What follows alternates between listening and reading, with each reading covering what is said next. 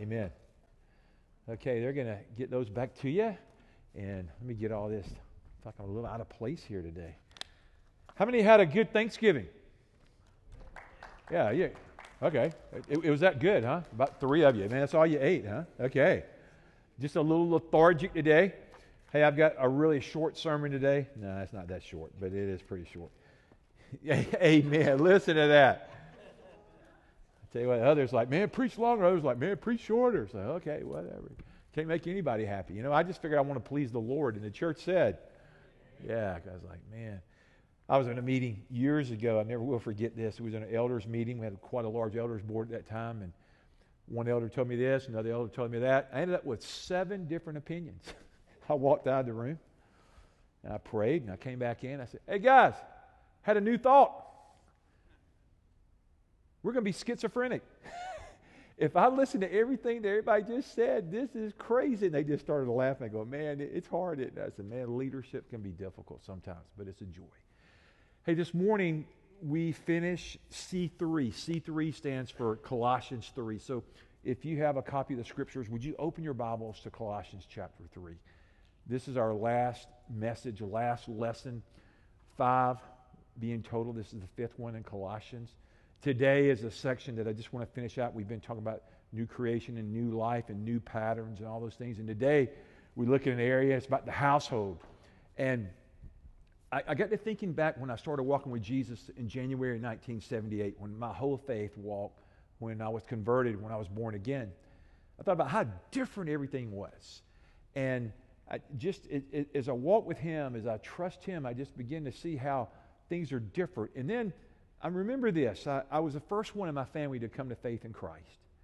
And I can remember sharing Christ with so many people, but the ones I really wanted to share with best were my loved ones, were my family. But they knew me best.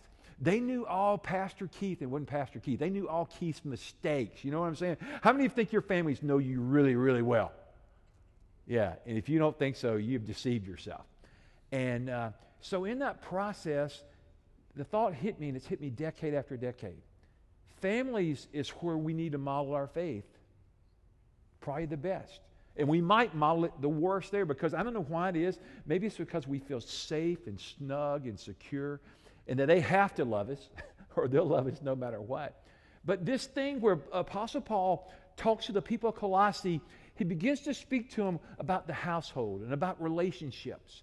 And so today, there might be something here that might just unnerve you just a little bit. I understand.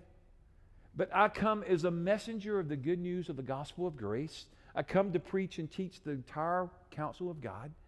And it is, if it maybe rubs you the wrong way, just go to the Father and say, Father, would this be truth? Is this of you? And if it is, then shape my heart after you. That's what the Holy Spirit does. He just brings conviction and change in new life. So this morning, we jump down to Colossians chapter 3. We pick up in verse 18. So look there with me in the scriptures. Will you look there today? And as we find this particular passage, here's what the Apostle Paul just jumps in there immediately saying. Wives, submit to your husbands as is fitting for those who belong to the Lord. And some people just turn me off right now and say, I don't even like that verse. I wish it wasn't in there. That S word, do you know some people call this the ugly S word of Scripture? But it is not an ugly word. It's a beautiful word. Yet Jesus Christ, our Prince of Peace, our Lord and Savior, He submitted to the Father, to His will. So it's heavenly. It's right. It's biblical to submit. But let's go on. But then, so if you get irritated with verse 18, then men, just look at verse 19. Husbands, love your wives and never treat them harshly. Verse 20. So he does wives, he does husbands. Nah, he's not a respecter. He wants to pick on everybody. Now children. And they just left. Always obey your parents, for this pleases the Lord. And then he goes to fathers in verse 21. Fathers, do not aggravate your children or they will become discouraged. Let's stop there. Have you ever aggravated your kids? Do not raise your hand. Oh, Josh, you're crushing me. I thought you were the perfect father. No, you're not. You know, I've aggravated my kids, and sometimes my sweet wife has had to say, don't aggravate them. Oh, is that what I was doing? Okay. Look what he says, verse 22. Now he says, slaves, and we'll talk about maybe what that is more modern day. Obey your earthly masters in everything you do. Try to please them all the time, not just when they are watching you. Serve them sincerely because of your reverent fear of the Lord. Verse 23, work willingly at whatever you do as though you were working for the Lord rather than for people. Remember that the Lord will give you an inheritance as your reward, and that the master you are serving is Christ. But if you do what is wrong, you will be paid back for the wrong you have done, for God has no favorites. Here, in this passage, I tried to point it out at the start.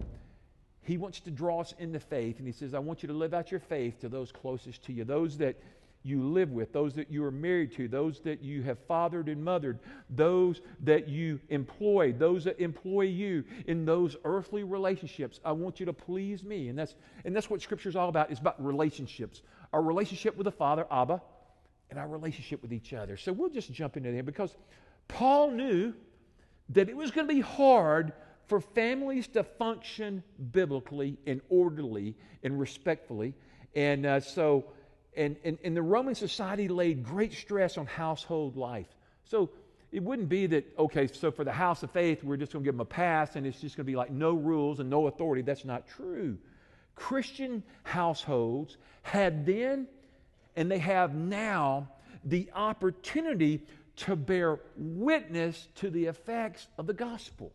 So it should be that a Christian home is not a perfect home, but a Christian home is where the presence of Christ is seen, is felt, is embraced, and there's a spirit of grace on that home, and there's a spirit of forgiveness and restoration. And does that encourage anybody but me? I love that. That's the Christian home. You're saying, well, no, I thought Christian homes were perfect. Well, I'll tell you what. Show me one perfect home.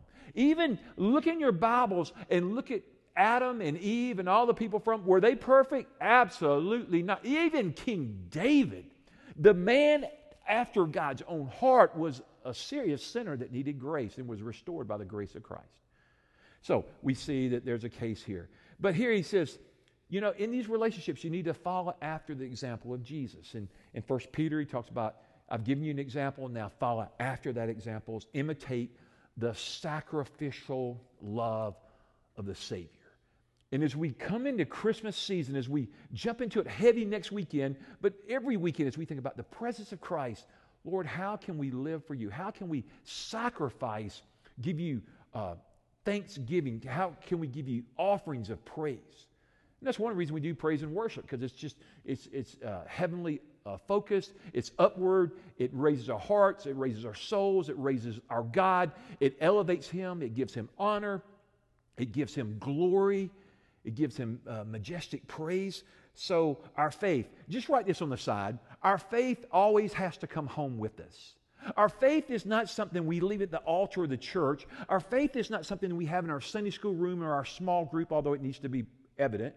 But our faith is that which we can see, we can express, and it goes with us everywhere. It goes to the office in the morning. Some people have maybe been off this past week or a few extra days, and you're just thinking about how great that is. And tomorrow, let me give you a great thought. Tomorrow, the alarm is going to go off early, and you're going to rise and shine and give God the glory. You're saying, no, I'm not. Not till I get that first cup of coffee. I don't give nobody. I get coffee. You know, this is what nobody believes. I don't even do caffeine in the mornings. I don't even drink coffee ever. You're like, huh? You got that kind of energy? It's the way God has wired me.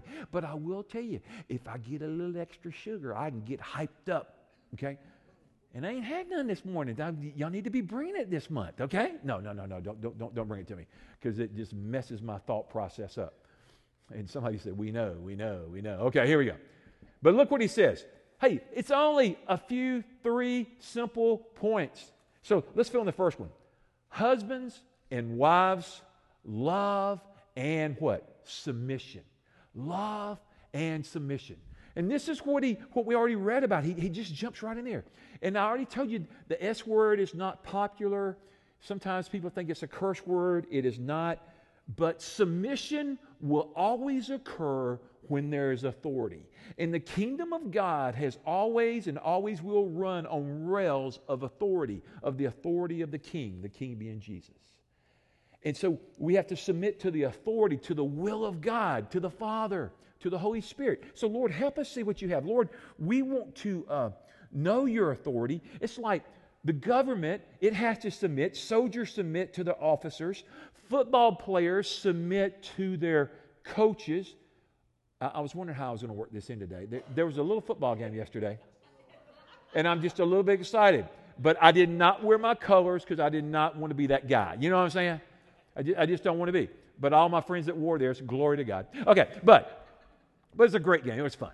But here's the thing. But football teams, they submit to the leadership of their coaching staff. If they don't, it falls terribly. He speaks here about the home. The home has an order. And if we submit to it properly, biblically, then the home flows, the home works like it should. So submission has always been biblical. The Son submitted to the Father, but the Son was equal to the Father, and the Holy Spirit submits to them, and the Spirit is also equal with the Father and the Son. And we call it, it's a man-made word, theological term, because you won't find it in the Bible, but it's referred to, it's called the Trinity. The Trinity is the Father, the Son, and the... Okay, we got to do this again. We didn't do very good. The Trinity is the Father, Son, Holy Spirit, a triune God. The three become one. And we worship Him in spirit and in truth. And I hope this morning you're like, well, I don't know much about the Holy Spirit. That's something I've been teaching on for the last 24 years here, is that we want to know more of the person and the power and the presence and the authority and the joy of the Holy Spirit. And of course, our blessed Redeemer and Savior and Lord, the Lord Jesus Christ, we worship Him. And then God the Father, our Creator, our Heavenly Daddy. Oh my goodness. And we worship them and we give them honor. There's a writer that I've referred to over the years. He's a great German theologian. His name's Dietrich Bonhoeffer. He wrote a book. I have it on my shelf. It's called The Cost of Discipleship. He was a real deep guy. He had a lot to say. And he said this. And he talked about cheap grace. And I want you to hear this, because sometimes we, especially in the Bible Belt, if we're not careful, we cheapen the grace of Jesus. But listen to this. He says, cheap grace is the deadly enemy of our church. We're fighting today for costly grace. Bonhoeffer wrote these words in the 1930s, but do they not ring true in I almost said 19, it's not 19. In 2019. Does it not ring as true then, almost 100 years later? He wrote these to say this: if we call ourselves Christians, then we are calling ourselves to submission. Huh?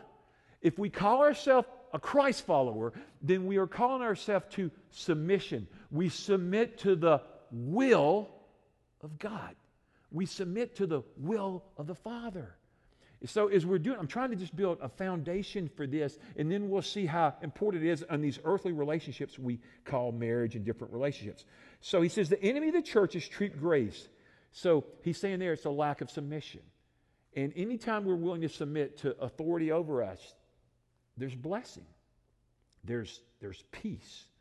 I would even submit there's probably joy there in that. Submission's not, here's what submission is not. So he says here, wives, submit to your husbands. People are like, I don't like that. And I've had people doing weddings. They're like, man, could you not use any of that S word in our wedding? Like, well, no, we're going to say what the Bible says. Like, it's okay. It's good for you. But see, submission is not where you acquiesce to every request that the man has. That's not biblical submission. That's called abuse. And all the women said, no, Doug. I said all the women. All the women said, come on, women, I'm trying to help y'all out here. Like he said, like man says do this. Like, okay, here it is. Can you imagine Pastor Keith going, hey, woman, I need toast with jelly and a little orange juice right here. I don't think that's going to happen. That's just not very biblical, and it's very dishonoring. I had a friend one time because his wife killed him, but no, she didn't. She wanted to. He'd been married about a year, and they had a good marriage, best I knew. And he said one day he was watching the football game, and somehow he got called up, and he said, hey, I almost said her name, although you wouldn't know her, but he called her name. He said, hey, you think you could bring some tea out here? I'm kind of thirsty. And his buddy was sitting there like, I cannot believe he just disrespected his wife like that. Like, that was cold. She said, sure, honey. And she walked out there to his chair. She had a big pitcher of tea. She walked right over to him. She pulled his pants out, then went, said, how is it? Walked off. He never asked her in that kind of rude manner again. It's not the way we treat a woman. We treat her with what? Respect and with honor and with blessing, and we bless her. And so this call of wives to submit is not a denial of equality. It's really a recognition, acceptance of that there's roles in the home, but he's going to pick here. He's going to tell husbands, here's what we want you to do.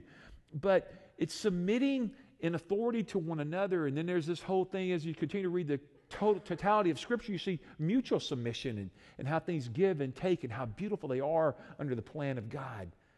And submission can never be demanded. You don't go, I demand you to submit to me.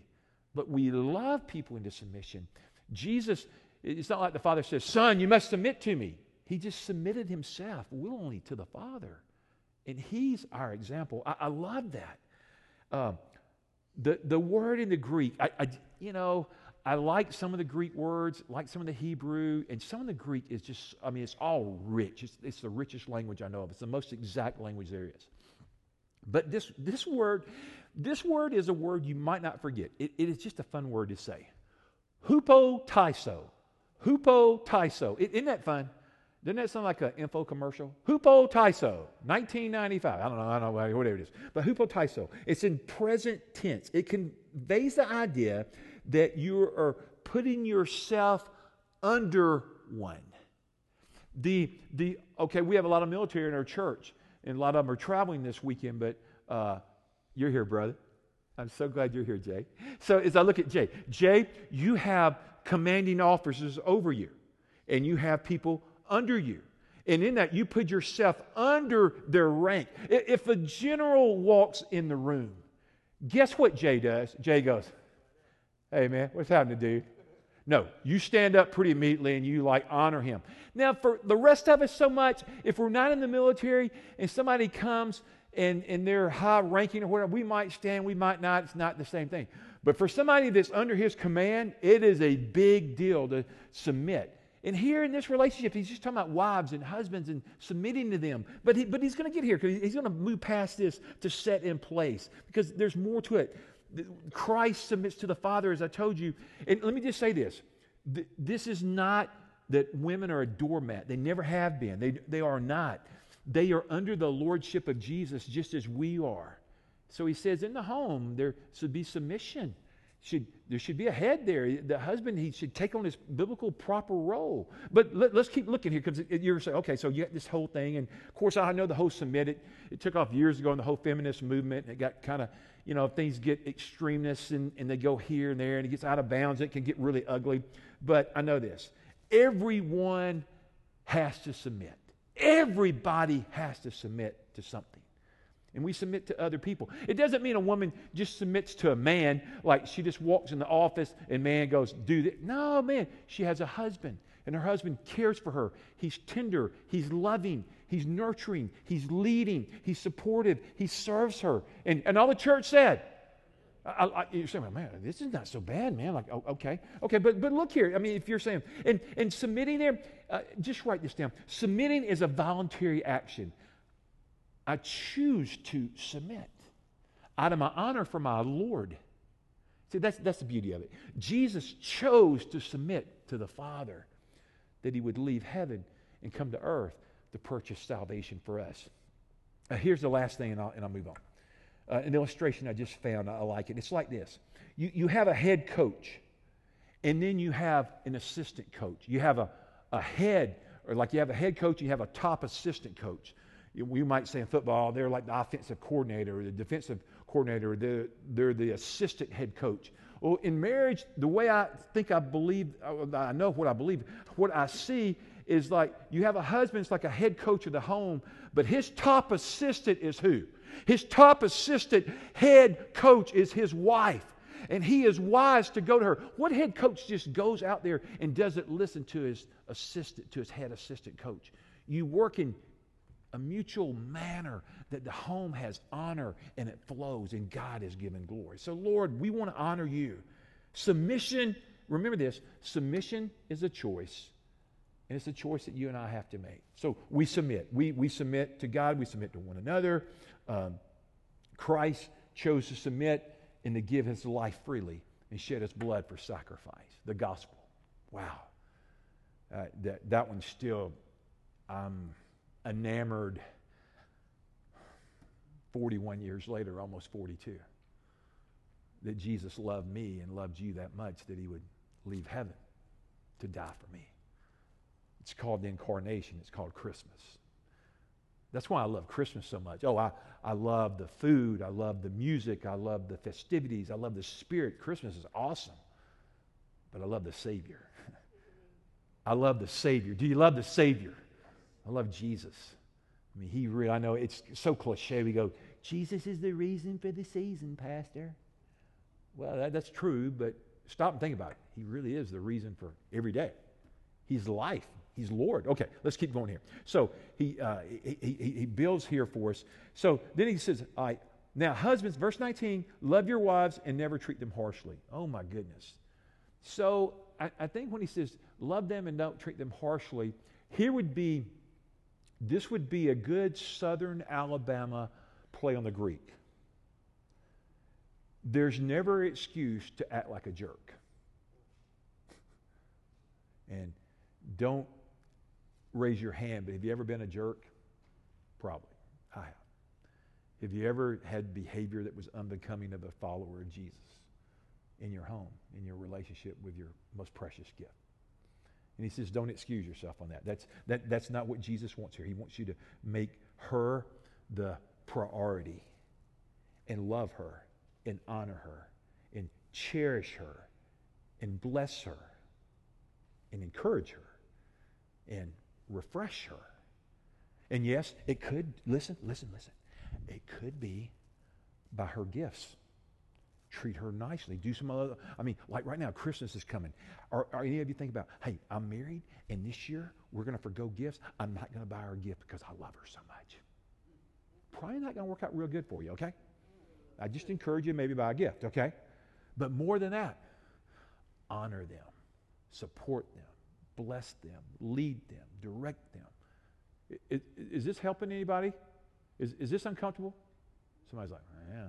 I think it's uncomfortable for me because, man, I fall so short of this. I fall short of the glory of Christ. I need a Savior to rescue me, to pull me up, to elevate my game, to help me, to love, to respect, to honor, to treat my wife, and for you to treat your wife, if you're married, in that way. And we know that women are experts in many areas, and I don't know if men are experts in areas or not. Are we men? Okay, maybe. Okay. I'm glad Doug talks to me. The rest of you kind of get quiet. You just like, man, let Doug say it. Doug will say it. He don't care. He's out there, man. Over the years, I've always had somebody that will talk to me in the service. I love it. I used to have this guy sit on the back, and he could get real verbal with me, like, man, bless him. All right, so here we go. So respect them, honor them, and then for women to respect us. But listen to this, men. Look, let me give you a verse. Here it is. I've preached on this before, but I just wanted to go over to it. Write down 1 Peter chapter 3, verse 7. Because he says here, husbands, love your wives and never treat them harshly. 1 Peter 3, 7. This is one of the most powerful principles and scriptures that I know of for relationship and marriage. Likewise, husbands, live with your wives in an understanding way. It means to understand your wife. You look through the Greek, and what does it mean? It means to, because we tend to want to operate in areas of where we're competent or we think we're competent. But it says, learn her, get to know her, love her, listen to her, pay attention. Does anybody in here, do you ever get in trouble not paying attention in life? Yeah, hello? Okay. And when you don't pay attention to your wife, then, it's like, man, I'm not studying her. I'm not learning her. Remember when you're going through school and you're always having to learn stuff, or just whenever you learn it, you pay attention, you focus, you give it energy? Well, that's what Peter says here. In marriage, learn her. Pay attention to her. Study her. Man, as I was studying this weekend some more, and last night before I went to bed, I just started marveling over this text about how I need to be a better learner, because I say this all the time. A disciple of Jesus Christ is a learner. Write that down. A disciple of Jesus Christ is a learner. That's what it means to be a disciple. But to be married means to be a student of your wife and to love her. And I think it's probably going to take us a lifetime to learn them. I mean, I've been married a long time, and I know I've got a lot to learn. And so it's respect. It's an investment. It's an attitude. Lord, would you do that for all the men in here today that are married, or all the men that want to be married? God, would you give us a spirit of respect and honor and investment? Show us how to invest in a significant manner that gives you honor. Lord, that's what I want. So it takes time. It takes attention. Love is a verb. It's present voice. Love is a command. He's not like, well, if you think about loving your spouse, then love her. No, he goes, man, this is what you do. So here, he's talking to the people here. Husbands, love your wives. And, but then move down with it. Look at verse 20. Now he goes, children, always obey your parents. Now, some of you are like, I sure am glad he got off of us. He's been on wives and husbands. Now we're going to talk about children. We talk about them, man, because I ain't got a lot of skin in the game now. Like, I'm grown. It means still honor your parents and you will have a long life. But it means I want to bless them. I want to obey your parents. How many of you love to quote this verse to your kids? Sure you do. Obey your parents in the Lord, for this is right. It's a great verse. It's the Word of God. Now, we take it out of context sometimes. But, and I think it would infer, obey them immediately. Here it is. Let's say this afternoon I come over to your house. Don and I are over there. We come over and have lunch with you. And let's say we go outside and your kids are playing. And let's say you live near kind of a busy street and your kid steps out in the road. Kids ever step out in the road without looking? All the time. And they step out in the road. Do you go, Johnny, now get out of the street? Yeah, whatever. And he's out there in the street. What does Mama do? What does Mama Bear do? What does Daddy do? Get out of the street, get out now! Like you're going to get hit by a car. I mean, you obey me immediately because there will be consequences. And a lot of times consequences don't come as immediate as that. But if you get out in the road where there's cars, you could get hurt. You're like, how long did it take you to come up with that? The bottom line is you want to obey immediately. The Lord wants us to obey Him. And we want our kids. How many of you love it when your kids obey you? Isn't that great? You're like, man, obedient children. Obedient, man, it overflows. How many of you love your kids? You love them, but how many of you like your kids when they don't obey you? Like, make me. I don't want to do that. Why? My youngest grandson. Why you do that, Pop? Pop, why? He always asks me, why? I bet he asks why more than he does snack. And he likes to say snack too. But, always ask me, like, why? Why? Because he's inquisitive. He wants to learn. He wants to know. But then you want them to obey you. Like when our children became adults, they came out from under our authority. And it wasn't that they still are to honor us, but it wasn't to obey us and that we tell them how to live their life. They're grown. They have the tools. God created them. God gave both of them husbands. And the two shall become one. They shall cleave and become one. It's the honor of God. It's a new family. So they are to honor one another. It's not, hey, check in with mom or dad and let us tell you how to do it. It's for that. So here it is, to come under. I think you see here. But disobedient children, don't they always cause strife? Yeah. And they cause strife to others. And they could cause injury to others because they're not listening. So we just pray for a spirit of obedience. And so look there. So children, always obey your parents, for this pleases the Lord. Verse 21. Fathers, do not aggravate your children. Y'all talk to Josh if you want to know more about that, okay? I'm kidding, Josh. Or they will become discouraged. It's easy to break the spirit of a little one. And I know nobody in here would ever want to be a source of aggravation or to hurt them. In the Living Bible, an old paraphrase, but I like the way he takes this verse. Young man, obey your father and your mother. Tie the instructions around your finger so you won't forget. Take to heart all their advice. Every day and all night long, their counsel will lead you and save you from harm when you wake up in the morning. Let their instructions guide you into the new day, for their advice is a beam of light directed into the dark corners of your mind to warn you of danger and to give you a good life. Lord, help us to raise kids that are a blessing and pleasing to you. Help us to bless you, Lord, with them. So kids have been created for a lot of reasons, but kids were meant to always obey, for this is right. And the church said, amen. Doesn't mean that they're not going to fall short. And they're going to need the grace of Jesus like we need it because we blow it. I mean, sometimes we have to go to our kids and say, man, Dad, man, I was a bad example. I was a poor witness. I sinned. I was wrong. Would you forgive me? Anybody ever done that with your kids? It's humbling, isn't it? You go to your kid and go, I was wrong. Dad did the wrong thing. I'm sorry. You know, like you want to teach your kids, make the right choice, do the right thing. That's the wise thing to do. How does it feel when you do the wrong thing? Man, you feel shame, put your head down, like, man, you know, nobody likes me. The dog won't even talk to me. Man, this is bad. But then you can go and you can confess, and the Lord can restore, and He can forgive you. And you know what I've learned about kids? Kids are so resilient, and they forgive so quickly. I think about when the girls were little, and I'd make a mistake, and I could go to them, and man, they wouldn't go, hey, Dad, you know, we're thinking about it. We're thinking about letting you check out of our family. We're thinking we can get out of this. We're maybe getting a new one. They didn't do that. Like, Dad, we love you. Dad, we forgive you. Wow.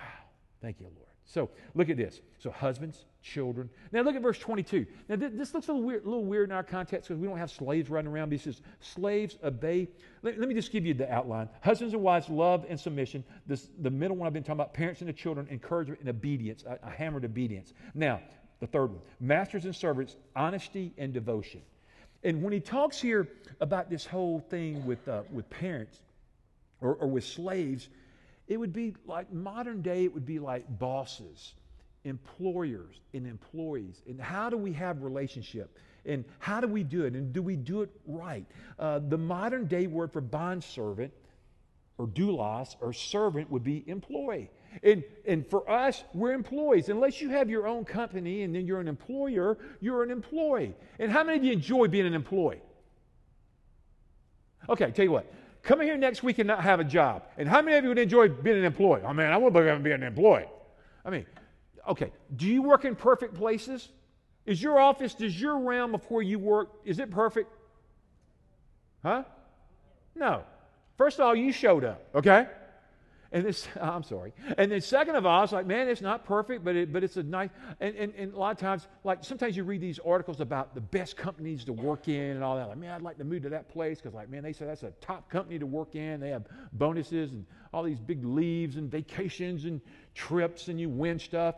I remember I had a friend that worked for Dave Ramsey, you know, the big financial guy. And they said, it's cool working for Dave Ramsey. Like they said, he pays well and he pays bonuses. And they said his Christmas parties are like off the chart. And like every year, like they give these really awesome gifts to the employees. How many would like to work at a company like that? Like, man, this year at Christmas, we're going to give you like a big screen TV. Everybody in the company, everybody gets a big screen TV just because you show up at work. Like, what company is that? I want to go over there. Or what if your company says, you know what, we're buying all new cars for everybody this next year. Everybody that worked here, if they worked all year, even you, Doug, you just got here the Monday of Thanksgiving. Doug, you get a new car too. Doug, you go, I like that, you know. Listen to this. I got to pick on Doug. Doug's so funny. Doug starts a new job last Monday. Y'all know what last week was? Thanksgiving. He worked Monday, Tuesday, and Wednesday and had 2 days off. That is a smart man, that Doug, you know. So wouldn't it be cool if Doug like, hey, everybody here got a new car. And as long as you were here before December 31st, everybody in the company gets a new car. And there'd be somebody going, I don't think it's fair. Doug got a car and he just got here. And I'd go, almost said another word. You just need to hush up. You just be glad you got yours, right? I think I read a parable about that one day. Wait a minute. They got paid more than me. You agreed to work for this. And it's my company. Hello? Anyway, maybe that spoke truth to somebody. I don't know if anybody's going to work for a company that gives away cars. If you do, call me. We'd all like to come over there and work for a month. Okay, so here's this whole thing about employers and employees. But look, move there. He says, serve them. He says, their eyes are on you, and when they are, you work then. But when they take their eyes off of you. So I read this incredible story, and I think what I'm going to do, and I'm going to close with this because I want you to get to Body Life 2.0. Listen to this. There was a missionary in Africa, and he was responsible for getting nationals in that country together to do certain jobs.